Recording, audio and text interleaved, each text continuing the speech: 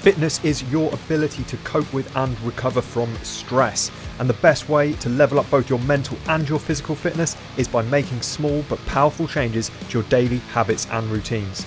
With this podcast, I aim to bring you a combination of short educational solo casts and slightly longer conversations I've had with a wide variety of fascinating people. The goal? To help you develop a lifestyle which supports your mental and physical fitness and improves your overall quality of life. My name is Jay Unwin. Welcome to Fit Body, Fit Mind.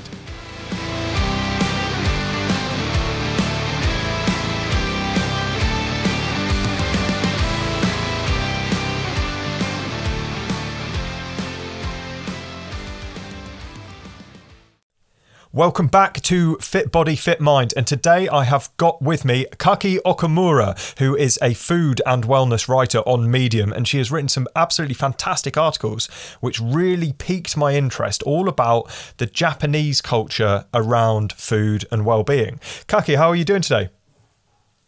I'm good. Thanks for having me. Thanks for joining me, and thanks for sharing your time, because I know obviously with the time difference and stuff, it's morning here, and it's, you know, you should have clocked off by now, surely. I mean, it's still 7 p.m, so I still got some time. Yeah, it's not too bad. It's not too bad. So the first question really that I'd love for you to kind of share with me and share with the guys who are listening is, what's your philosophy around wellness? You write about it a lot. What's your philosophy? How does that fit into your daily life, and how does it kind of feature in your writing? I mean, first of all, I think wellness, just taking care of yourself, is the foundation to any kind of meaningful lifestyle. And, you know, wellness is not like something that you need to be. I think when people talk about health, people think you need to have these really strict rules, that you need to be really hard with yourself. You need to be working out many hours a day, and you need to be eating only salads, counting calories or whatever. And, you know, it works for some people, but I think for the majority of people, that's not necessarily how they want to control the way they take care of themselves. And so when I talk about health, I focus a lot on joy, which might not be the most conventional approach, but I think when we talk about lasting habits, we're only consistent in the things that we really enjoy, and like, we need to just like taking care of ourselves. So that's kind of the background I have with just wellness. Yeah. I think that that's a really vital thing for people to understand, because it's become so ingrained in a lot of our kind of cultures and lifestyle. So, I mean, I've only ever lived in the UK, but I know that the same is true for the United States and a lot of other kind of countries, where fitness has become this thing which is added on to a lifestyle rather than incorporated into a lifestyle. It's not just something that you do as part of your daily routine. It's something that you have to kind of bolt on to the end of it, because you know you should be doing it. And this idea of should becomes toxic in a lot of ways, because it feels like a chore. It feels like a job you've got to do. Yeah. And when you feel like that about something, you're going to find every excuse possible not to do those things. And it's like you said about, if you enjoy it, you're more likely to continue with it. And it seems like such a simple idea, and yet so few people actually take that on board and find something they love. Yeah, no, I mean, just to give a bit of background about myself, I was born in the US. I was born in Texas, but then I moved to New York when I was about 7. And I just remember PE being this thing that was forced on me. They did not make it seem like something we should enjoy. Yeah. And I just grew up with this understanding that, wow, like working out and exercising and moving was just something that didn't seem fun. Yeah. I didn't do sports as a kid. And maybe it's because I had this idea that exercise just wasn't for me. But the way I grew up with it, it just felt like a chore. Like it just didn't seem that fun. And, you know, when things are forced upon you, a lot of our understanding of how we take care of ourselves, they grow up in when we're young. And so I just grew up this understanding that, like, hey, working out sucks, it's a chore, and you know, I don't want to do it. Yeah, and I think that, you know, that's the earliest experience of fitness, I guess, in a lot of people's lives, at least what they associate with fitness. Obviously, when you're a kid, before you go to school, you're running around all over the place, you're climbing trees, you're rolling down hills, you're, you know, whatever. And any kind of time you take a young kid to an open space, they're running about and they're enjoying that space. And so that side of physical activity is something that we're very familiar with, but as soon as it starts being kind of made more rigid, and you go into school and you're doing something like PE, then that's when you start associating it with physical exercise, and you start associating it with fitness. And it's for 95 or more % of people, it's a negative experience. There's a handful of people who are naturally athletic kids, you know, perhaps they've got sporty parents and they've always been encouraged to do sports and things like that, and so PE is a great experience for them, and they're the kind of people that then go through life playing sports, and they're often the people who will end up then working in the fitness industry as coaches and personal trainers and stuff, and they won't have the understanding of why the rest of the population have this aversion to physical exercise, when for them it's always been such a positive experience. Yeah, I think getting, you know, you need people who kind of understand that exercise doesn't naturally come as this thing that everyone loves. I think especially, right, it's a great thing to be really positive about fitness and exercise, but I think a lot of people just feel really overwhelmed by it. Like, if you're not, you know, running 5K and loving every minute of it, that means you don't like exercise. But, you know, that doesn't need to be the kind of fitness you enjoy. So I recently wrote a piece on walking, which was one of my most popular pieces. But it was a good piece. I read that one. Thank you. But basically, I wrote about this idea in Japan, how, you know, the idea of fitness, if you walk up to a Japanese person and ask them, like, do you work out? Like, what's your exercise? Like, what are your exercising habits like? People will literally be like, what? You know, people don't really work out. They don't really go to gym, which was, you know, I think it's surprising for a lot of people. When I studied abroad in Sweden for a semester one time, and I saw people taking their lunch breaks to go to the gym. They're exercising every day, and they'd be like, well, you know, there's this idea that Japanese people are really fit, and they'd ask me like, oh, in Japan, is it kind of like this? And I'd be like, no, if you took your lunch break and went to the gym, people think you're like a crazy, like, you like love exercising, you're kind of crazy for it. But Japanese people, when they think about exercise, it's the way it's incorporated in their life. Mostly it's walking. That's the huge thing. Yeah. You know, you ride public transportation. Japan as a country is really safe, but cities are really safe too. So, you know, I'm like a young woman, but I can walk outside alone at night. Yeah. And I'm not like super scared. And, you know, you go grocery shopping, go to work, you're walking, you're taking stairs, and you know, this is the way people get exercise, and it's enough. It can, you know, you don't need to be running, you know, every single day, and it could just be enough to do house chores, use your muscles and your body in that sort of way. Yeah. It's interesting because the way that we've evolved as a species, you know, we didn't evolve to exercise. We evolved to move just through our daily existence, right? And exercise is useful for people who need to cram a lot of exercise into a small amount of time, you know, if they have a very sedentary lifestyle. But it's so key to have less, you know, sitting time and stuff. I mean, I saw something recently which said that the average person in the States sits for 12 hours per day. And if you then consider they're sleeping I know. And then if you consider that they're sleeping for 7 or 8 hours a night, ideally. But if you think about 12 hours, that's not that hard. When you break it down, it's not that hard to sit for 12 hours a day, because most people have desk-based jobs.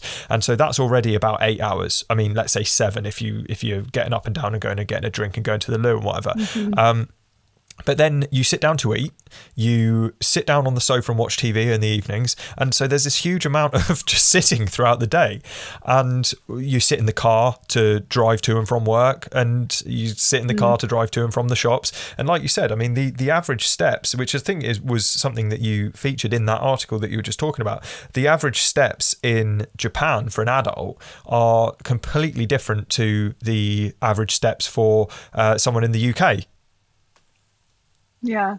I mean, I'm not sure what it's like in the UK, but in the US, it's definitely, I think it's around 3,000 or something. Yeah, it's the same in the UK. Day. Yes, it's between 3 and 4,000 in the UK. Yeah, and then in Japan, it's double that.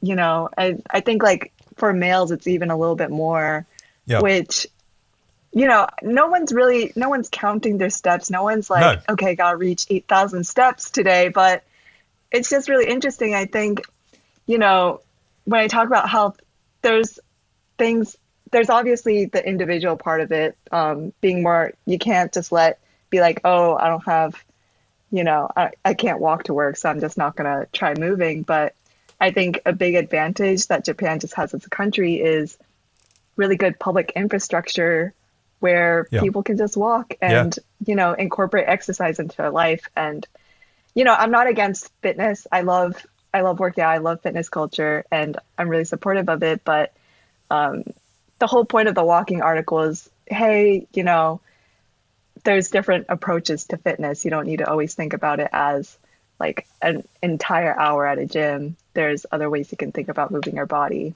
So that's what I was hoping to accomplish with that. Well, I think it did accomplish that, to be honest. And I think that's the impression I got from reading it. And that's one of the reasons why I reached out to you, is because that ties in so nicely with my philosophy around it as well. Like, something that I'm really passionate about is trying to get people to walk more and include more exercise just in their daily life, or rather not exercise, but just movement, just physical activity in their daily lives, because it's the stuff that you don't necessarily notice on a daily basis just because it's something you do, but it adds up. Because if you think about, I mean, you look at, if we look at the steps again, for example, and if you look at the average being 3,000 to 4,000 in the UK, and you think of the average in Japan being more like 7,000 to 8,000, and that just being part of daily life, like you said, it's not a target. It's not like something where everyone in the population has gone, right, I've got to get my 8,000 steps in. That's not. It's just part of life, and it's supported, like you said, by the infrastructure.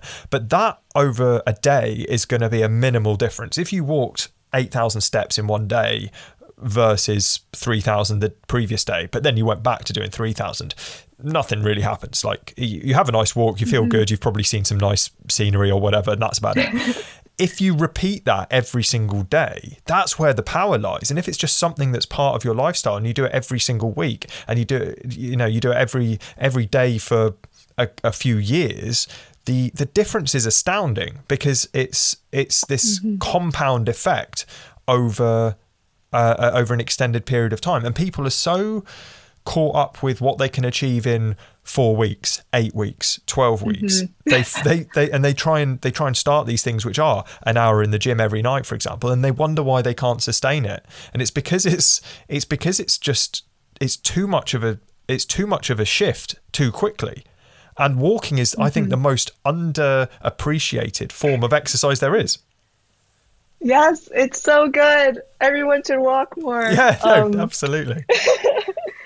But yeah, I think, especially when we talk about, like, you know, just the psychology of adopting healthy habits, especially if you're not used to it or if you didn't grow up with it, is that people have a really hard time being consistent. It's not like one way is better than the other, but, you know, there's no way to be like running is better than lifting weights or vice versa. But if you're not consistent with it, there's no benefit to knowing that lifting weights is better for something than running. Yeah. So, it's the mixture and the variety is always going to be best, like, because we're not we're not specialists when it comes to movement. And this was a conversation I actually had recently with another guy called Daryl Edwards, and we were talking about how humans aren't specialists. We're not particularly good at lifting compared to the animal kingdom. If you look at an ant can lift a lot, something like 10 times its own body weight. We can't do that. We're not particularly fast at running compared to a lot of the animal kingdom. We're not particularly good swimmers compared to something like a swordfish. But we can do all of these things. You know, we're a better swimmer than an ant, and we can lift more than a swordfish. But the one thing which we stand out at, which we can rival some of the rest of the animal kingdom, is walking. So we are very, very, very good at walking. We can walk for extremely long distances in terms of the way we're set up physiologically. And so, yes, we should try and embrace as many different kinds of movement as possible, because that's kind of, I guess, the optimal. It's the healthiest way to be, is the variety. But if we were going to do anything, we might as well do that thing which suits our frame better than anything else, right? Yeah. And obviously it does vary person to person.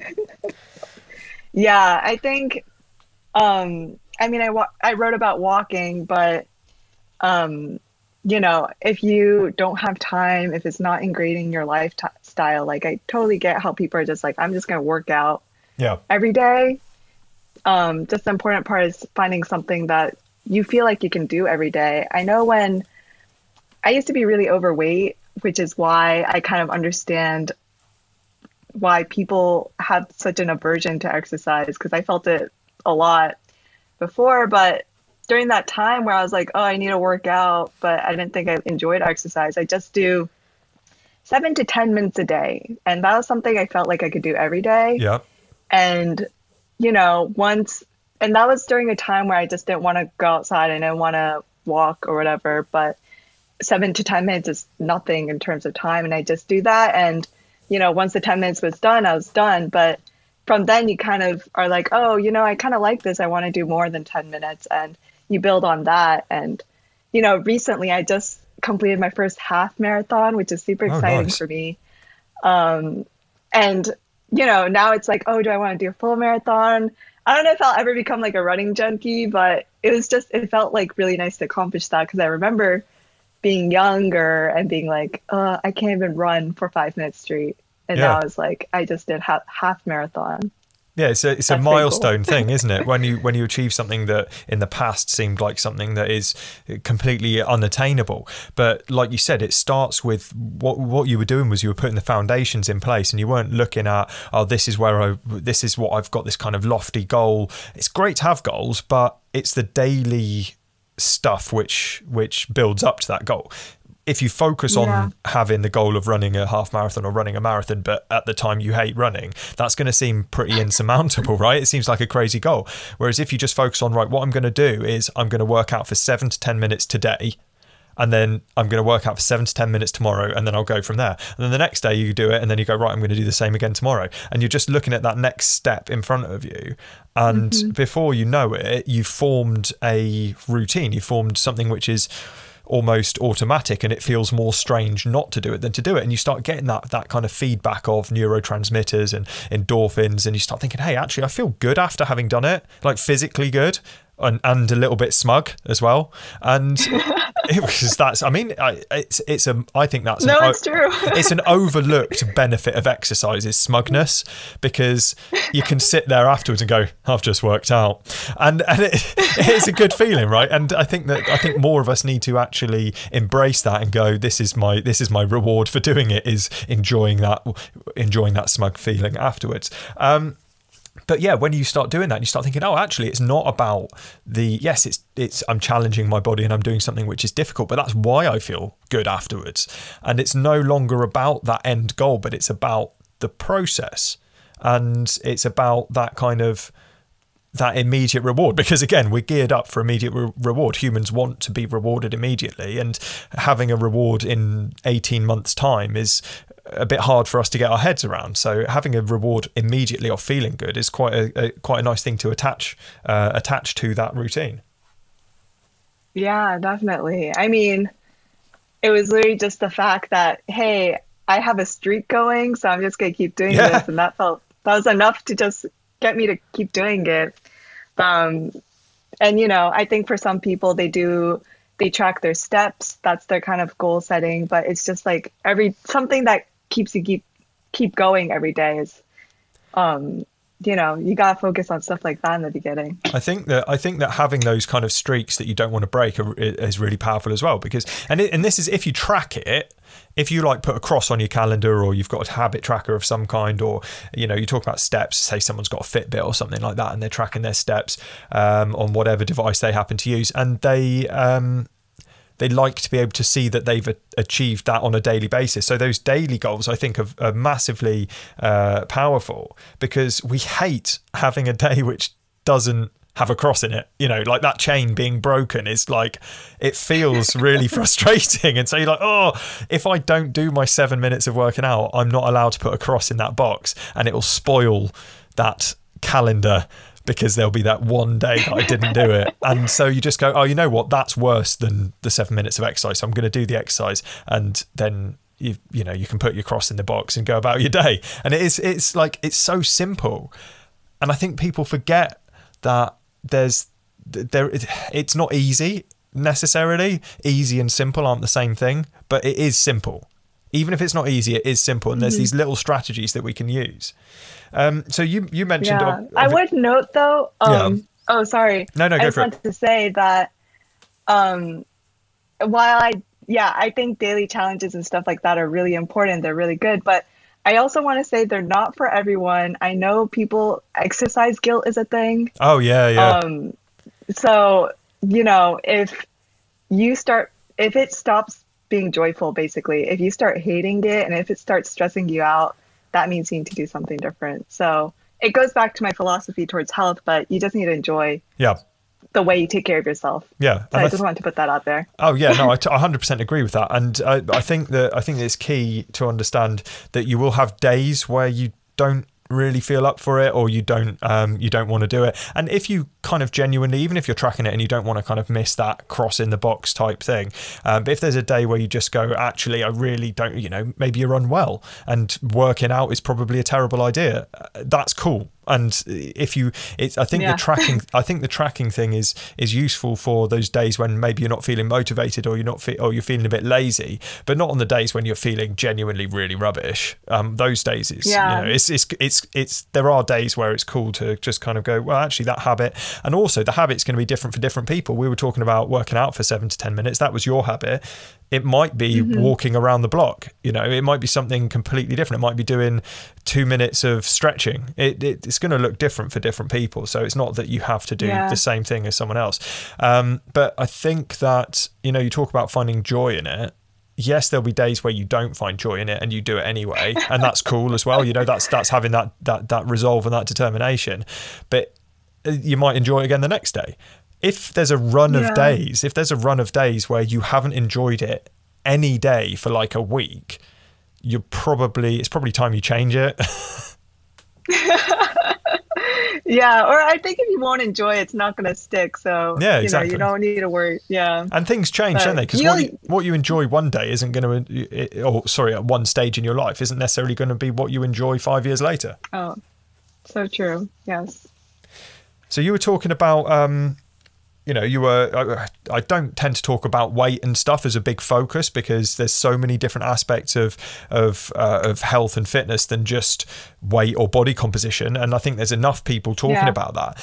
However, it is a measure of kind of fitness in one small sliver. Body composition does make a difference to our health, of course. And you mentioned that that's part of your journey. How did nutrition play a part in that?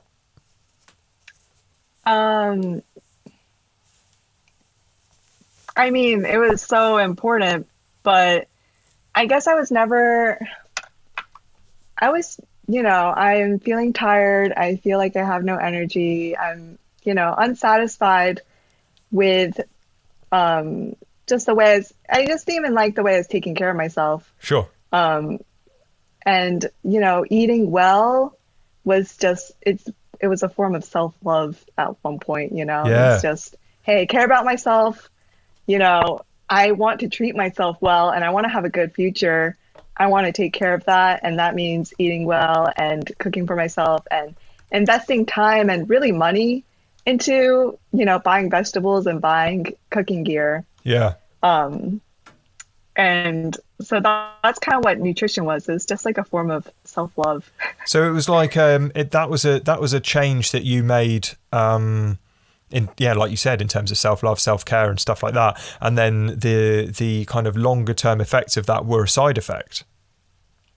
Yeah. I think obviously there were parts of me where it's just like, oh, I want to, become more lean. I want to, feel good about the way I look. But it was just, I know this is good for me, so I'm good. And it makes me feel good after a while, so I'm going to do it. I think that's a key takeaway for a lot of people, because obviously, if we're talking about weight and body composition, that is one of the first things that people think about when they think about health. Whether that's right or wrong, like it's health and fitness and well-being for me are far, far, far more wide-ranging than that. And I think that the bias is far too heavy on weight and body composition. But it is what most people think of when they first start thinking about wanting to be a bit healthier. And yet, when you look at the methods that people use to try and achieve that goal that they've set themselves, they're using, well, let's put it this way. The optimal way of eating for body composition isn't the same as the optimal way of eating for long-term health. So a lot of people will eat in a way which mimics their personal trainers or bodybuilders or people who are particularly lean, because they've seen leanness on the front cover of magazines like Men's Health and Women's Health and stuff like that. And so they big red letters saying the word health and then a picture of someone with a six-pack, and you start making this association. And so they think, right, I want to eat in that way. So they're eating, they're going, right, I need to make sure I eat enough protein. I need to make sure I'm in a calorie deficit. I need to eat green veggies. I need to avoid junk food. I need to drink just water. I need to not go out and go out for meals with my friends. I need to not drink alcohol. I need to, and they have this long list of things they can and can't do. It's very restrictive, it's very, very strict. Yeah. And that gets people the results if they stick to it, which is very unlikely. That will get people the results in terms of their body composition. They'll get lean. However, it won't get them healthy because they're restricting themselves and they're eating less variety of food. And variety of food is obviously a big indicator of overall health, because you're going to get a wider variety of nutrients and stuff like that, especially from plant-based foods. And so they're not getting that, but also mentally and emotionally they're stunting themselves because they're restricting their social life. And food is social, food is spiritual, food is there's a huge amount of emotional response around it, which people who diet and follow that way of eating of bodybuilders and fitness models and athletes and stuff like that, they start missing out on that. And that is such a huge part of well-being. And if you go the other way and you go, right, I'm going to eat for health and I'm going to eat a wide variety of food and I'm still going to be sociable and I'm still going to do this, and you're eating for health and longevity, you will still probably improve your body composition. It will just be slower. Yeah, no. I think I was really lucky in the sense that my family ate really well. I lived in the States, and then every summer for like 3 months, I'd go back to Japan to spend it with my grandmother. And I'm not, my grandma's not putting me on diet or anything, but she cooks with vegetables. She, is very cautious about having a lot of variety of things, and like just moderate portions. And I'm just eating what's being, given to me, but she's just cooking these really healthy meals. And I come back every summer from Japan and then find out I lost weight. I wasn't even trying. I wasn't even thinking about it. I was just eating what was given to me. And, it's just it's a lot of vegetables, but it's healthy proteins, it's healthy meat. And I'm finding out, hey, I look different, but it's not like I was eating for a certain body composition. It's just, I'm eating to be healthy because my grandma cares about, making sure I get proper nutrition. Yeah, and I think if that's something that we can kind of adopt more in our lives, a way of eating which is about well-being and about health and about looking after ourselves and self-love, like you said. It's about feeling good and going, this food actually makes me feel more energetic and all of this stuff, rather than feeling sluggish, which a lot of people feel. A lot of people feel sluggish, they feel lethargic, and it's because of overfeeding but undernourishing is something I saw the other day. They're overfeeding the actual amount of food, but the nourishment from that volume of food is very, very minimal because of what it is. But yeah, nourishing our bodies instead of going on a diet. And we will not only, because the thing is, if people go on a diet, they may get the body composition, but often they'll feel worse, they'll feel less energetic, and they'll feel more tired because of the restrictions, and they'll be miserable. I mean, I've never met anyone on a diet who's happy ever in my life.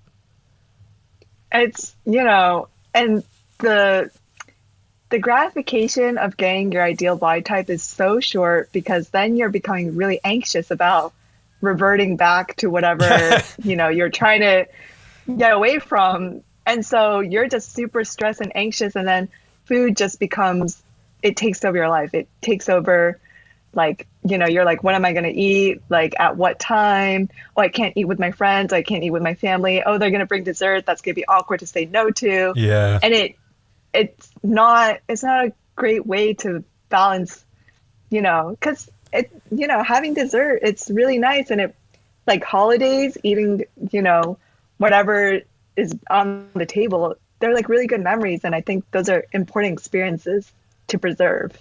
Yeah. So that's also part of health and well-being. Absolutely. And we, something I've brought up in other conversations I've had is the language around food. If you think about how many things in language are kind of analogies around food and things like that. So the one I always bring up is the phrase breaking bread, and the idea of breaking bread being this kind of social kind of making amends and making friends and developing relationships. And the analogy is breaking bread, sharing food.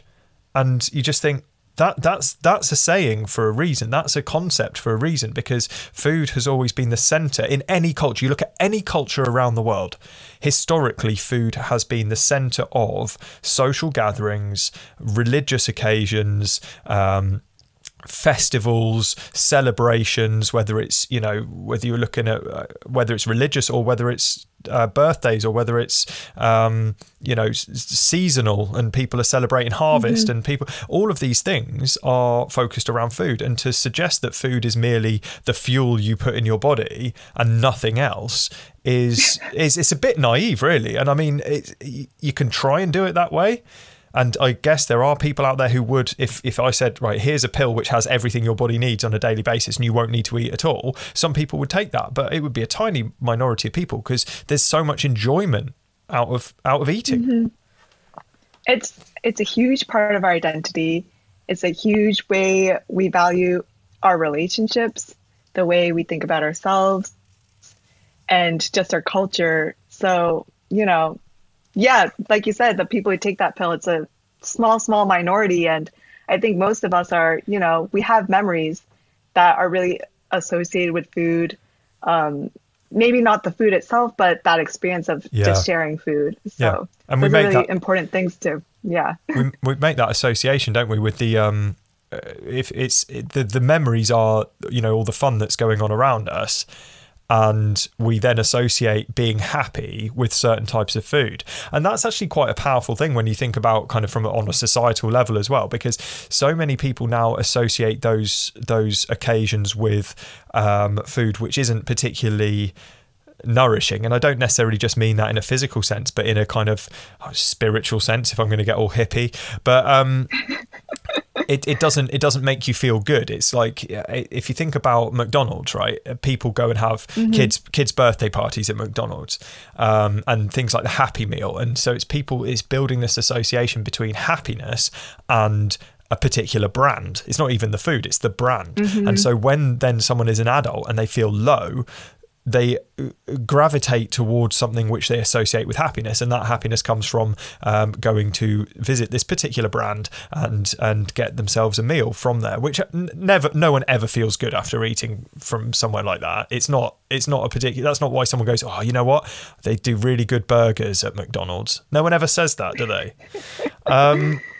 Whereas if we can build better associations and better memories with food, which is, it doesn't have to be your archetypal healthy meal, you know, chicken, rice and broccoli, like the kind of bodybuilders staple. But it's, if it's kind of home cooked and you kind of start developing an enjoyment and an attachment to creating the food as well as eating it, then your celebrations and your gatherings, whether it's Christmas, which is obviously coming up, whether it's other religious festivals, whether it's birthdays, but the association is not just with eating the food, but with creating the food and sitting down and sharing it. And it builds these associations, so that when you're feeling low, you're more likely to make yourself something to eat than you are to go and get a takeaway. And, you know, I think cooking, it's so powerful, and just having, you know, knowing what you're eating, what you're putting in your body is something that sounds really obvious. Like, you should know what you're eating, but when you're buying and ordering takeout and, you know, you're not cooking your own food, you just wouldn't know all the time. So I think cooking is just one of those, you know, we really should be teaching them in schools and public school systems, because it's a really, like you said, it's an underrated sort of aspect of taking care of ourselves, I think. Yeah. It's a skill everyone needs. It is. I mean, it's like you said, it seems really obvious. And I think that we've become so, I guess, busy, or at least we feel that we're so busy. And a lot of that time isn't necessarily doing what stuff that we need to be doing, but it feels like we are, because when we're not working or looking after the kids or sorting out the repairs on our house that need doing or whatever it is, when we're not doing those, we're thinking about it and worrying about it and anxious about it, and so it feels like it takes up way more time than it actually does, whereas in reality, when you're worrying about it and you're stressing about these things but not actually solving them, you're worrying about how many emails you've got to reply to at work, or the project that you've got going on, or the argument that you've had with your other half, or whatever. That's time. That's dead time. That's time that you're probably sat maybe on your phone or watching TV, or just sat there worrying or thinking about stuff.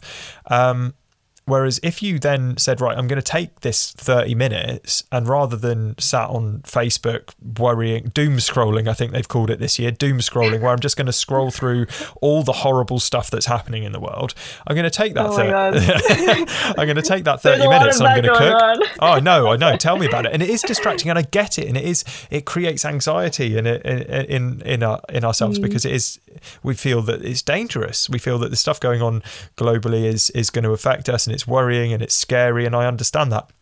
But if you then take that time and you go, right, I'm going to go and cook myself a meal, I'm going to spend 30 minutes. I'm not talking about spending 3 hours slaving over a masterpiece, but if you spend half an hour whipping up a simple but fresh meal, while you're cooking that, you're not going to be thinking about all the stuff you've got to worry about. It's an exercise in mindfulness. You're there in the moment, cooking, creating something, and that stimulates all kinds of good stuff in the brain. Oh my God, yes. I know this is going to sound weird, but like chopping vegetables, that's like, it's really calming. It is. It's cathartic, isn't it? It does. We like weird here, so that's fine. But it's a lost thing. People have lost that connection with what they're eating. They've lost that. People go, oh, I don't cook, or I can't cook, or whatever. And it's just like, you probably can. You just need to start simple. And to be honest, one of my favourite places to start, one of my favourite things to do even now, and I love cooking, is Asian cuisine, whether it's Japanese or whether it's Southeast Asian and stuff like that, because I love the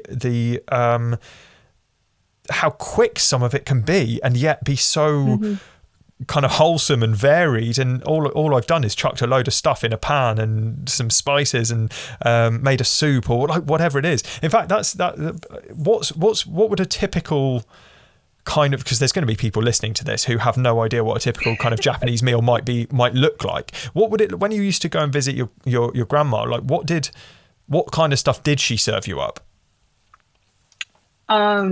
Okay, the standard Japanese meal, it's going to sound complicated, but it's really not.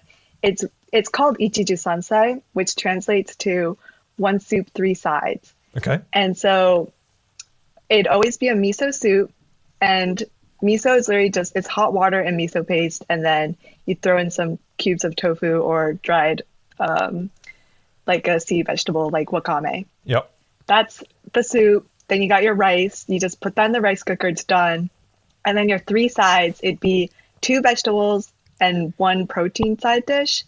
So the protein might be like a grilled fish. You know, you put that in the pan, cook it for a few minutes until it's done, with salt, or maybe you're using miso paste or soy sauce. And then the vegetable dishes would be, you know, there's literally like hundreds of thousands of different things it could be, but like it'd be steamed spinach with soy sauce, or like a mushroom saute with carrots or something. Yeah. There's so many, but that's the typical standard Japanese meal, I'd say. So I don't know, like it sounds, like you said, it sounds complicated because there's different elements there. What's the kind of time frame for making something like that? Because obviously those things you have them on the go at the same time, right? Yeah. Well, I think it requires a little forethought. You know, you gotta make rice takes like you just put in the rice cooker, but you gotta think about like, oh, I'm gonna eat dinner in an hour from now. I gotta make the rice now. Yeah. But I think I'd probably spend around 30 minutes per meal. I make my side dishes in bulk. So I would make a bunch of some vegetable side dish, put the rest in a Tupperware. And then if I had that for lunch one day, maybe I'd have it again for dinner the next. Yeah. So I'm kind of swapping side dishes as I go along. I think that pre-preparing stuff like that and making in bulk, whatever cuisine you're cooking, is such a good way of saving time when you're trying to eat healthily. So some of the things that I love to cook, if I'm going to make a chili or a pasta sauce or a curry or something like that, I'll make an enormous pot of it, and it will feed us it'll feed 3 adults and 2 kids for 2 nights, and probably a couple of lunches as well. Like because I just think, why cook 2 or 3 times when I can cook once? And then it's like having a ready meal, but I know what's in it. Yeah, no, it's really that. And so cooking is a bit of, it's forethought, and you got to put some time into it, but in the end, you're probably saving time, and you're definitely saving money. Oh yeah. Anything about takeout, anything about, going out to eat or something. Absolutely. And it may seem like a little bit of time investment to start with, but like you said, you kind of make that back because you're not thinking every day about, oh, what have I got to cook, because you've sat down for maybe just 30 minutes on a Sunday and planned your meals for the week ahead, just by going, right, this is what it's not just the money that you save on kind of buying takeaways and bits and pieces like that, or going out for food. It's also, when you do a weekly shop, for example, you buy the stuff you need because you know what you're going to be cooking. Whereas if you haven't got any idea what you're cooking on Thursday, and you just go, oh, I'm just going to buy all this stuff, and then by the end of the week, half of it's gone off because you haven't used it. So having that plan saves that wastage, which is not just better for your wallet, it's better for the environment as well. Yeah, there's nothing worse than wasting a good grocery shop, and you're like, oh, I didn't use those vegetables. It's frustrating. But you talk about 30 minutes, and you can do a lot in that amount of time if you just set aside 30 minutes to cook on the nights that you are going to make something. And the kind of structure of the meal that you've talked about, where it's kind of, you've got your soup, you've got your rice, you've got your protein, you've got your veg, you're covering so many bases there. And even if you don't like Japanese cuisine or Asian cuisine or whatever, and you're very much more kind of traditional Western British or American food or whatever, you can still use the same philosophy and go, right, if I was going to use the same principle of these kind of 5 different things where you've got your rice, your soup, 2 veggies and a protein, you can have something similar laid out on in any different cuisine. You go, right, I'm going to make sure that this is what it looks like. Or even if you don't have the soup, you can have like, right, I'm going to make sure I'm going to fill half my plate with a couple of different kinds of veg, and then I'm going to have my rice or my starch of some kind, whether it's rice or potatoes or pasta or whatever, a quarter of the plate, and then I'm going to have my protein as another quarter of the plate, and that's your kind of full plate. But if you've got this, I think some of the power is not in that specific framework, but it's in having a framework of some kind that you work within and go, this is kind of what my meals are going to look like. Because at the moment, most people's meals look like, here's an enormous pile of starch with some protein and fat on the top, and that's about it. And so any kind of framework is improvement on that. Yeah, it's less important that it's, that it's fish or that it's rice, but it's more important that, hey, a single serving of carbs, you got 2 servings of vegetables, and then you have protein, and the framework creates balance, and it just makes that part easier. Without a doubt. And I think soup is a really powerful one, because a lot of people overeat. And I heard a quote recently from Rangan Chatterjee, who is I don't know whether you've come across him, but he's got a fantastic podcast called Feel Better, Live More. And it's a fantastic podcast, one of my favorites. And he's written a few books, and he's working on a new one at the moment, which is about weight loss. And a quote that he put up on his Instagram recently said, we used to eat to fill a hole in our stomach, and now we eat to fill a hole in our heart. And I thought it was quite a succinct way of putting this idea that we're kind of eating our emotions in a lot of ways. And the reason that people overeat is not because they're particularly hungry, but it's because they're unhappy. And so in order to try and counter that, obviously we have to deal with the stuff that's making people unhappy, and that's a much longer journey. I think when we start going into that and start kind of looking at why we're feeling a certain way, it takes a lot of time to kind of unpick all those threads from our past. But in the meantime, if we want to eat a more nourishing way that isn't so energy dense but is a lot more nutrient dense, soup is a great way of helping us not overeat so much, because a miso soup is so low in energy, but it's quite filling and it's satisfying and it's tasty. It's like I love miso soup. It's an epic thing. One of my favorite things is having a miso soup as a base for like a noodle soup kind of thing like that. It's like an easy lunch. It's so tasty and so flavorful and so filling, and yet it's mostly water. Yeah, no, and it's just about having variety. You don't want to it's like soup is just a different kind of food type, and variety is always good when you're thinking about food. Yeah, absolutely. It creates that. You're going back to enjoyment. We started off this conversation with you talking about joy in what we're doing, and joy in the way we eat, and joy in the way we move. And variety is a key part of that. If we do the same thing every day, eat the same thing every day, move in the same way all the time, it becomes mundane. It becomes frustrating. We feel that's why restriction in terms of diets and workout programs is a death sentence for results, because you get so bored that you just stop doing it. And the thing with food is that you don't have to eat the same thing every day. If you had to, you could find ways of creating a bit more of a positive relationship with it. But the beauty of it is you don't have to. You could eat something different every single day if you wanted. And variety is something, they say variety is the spice of life, isn't it? And humans love this breadth of experience. People love going to new countries and trying different foods. So why not bring that into your home and try new things and try that variety? Yeah, no, definitely. Just you got to keep changing it up and find different ways that kind of keep it interesting to you. Absolutely. So I think this would be a good point to ask you, if someone did want to make some changes in terms of their lifestyle. If someone's listening to this and they go, right, I know I want to nourish my body better. I know I want to feel better. I want to do it from a place where it is about self-love and not about restriction and dieting and things like that. And I really like the sound of how the kind of what I can learn from the Japanese way of doing things. What would you suggest would be a good starting point? What piece of advice would you give to someone who just wanted to make a couple of tweaks in their lifestyle?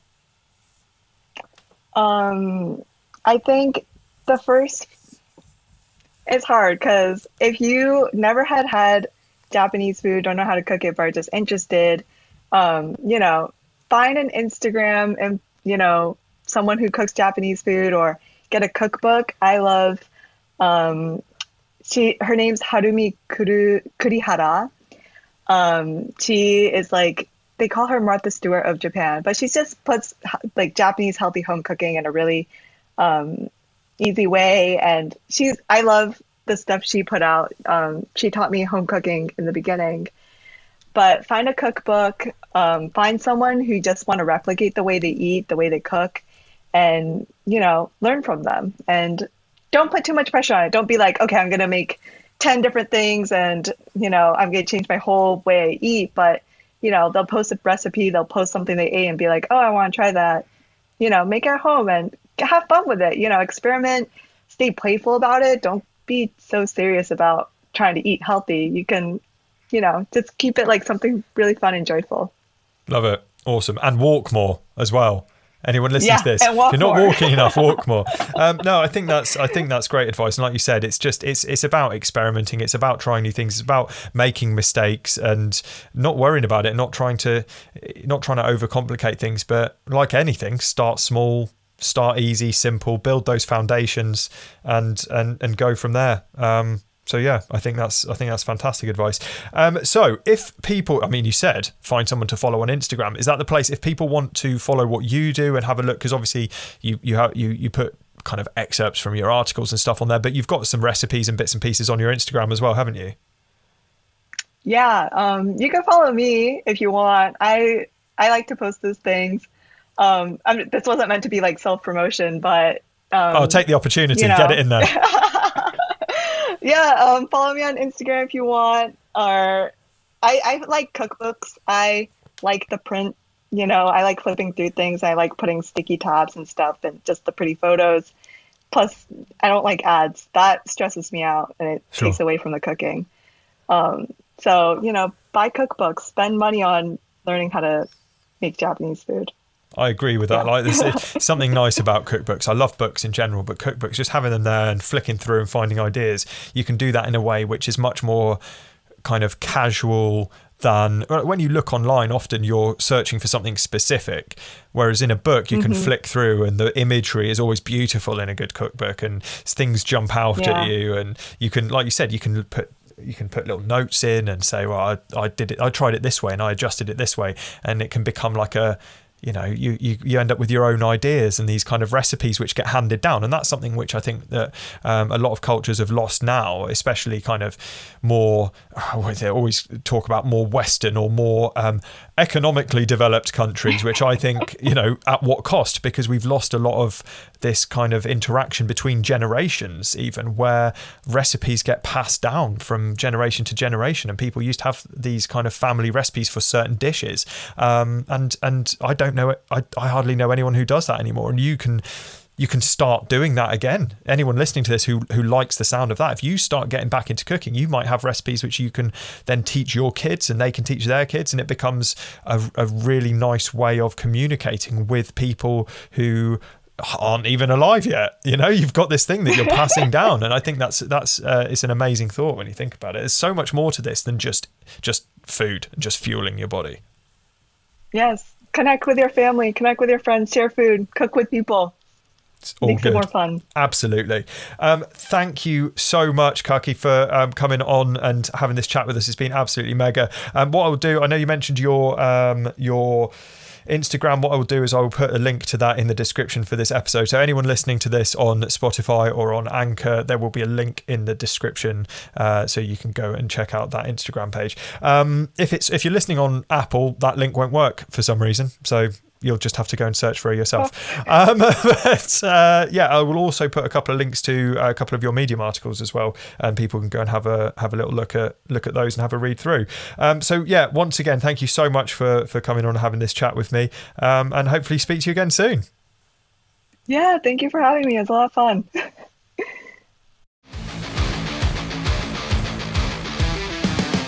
Thank you for listening to Fit Body, Fit Mind with me, Jay Unwin.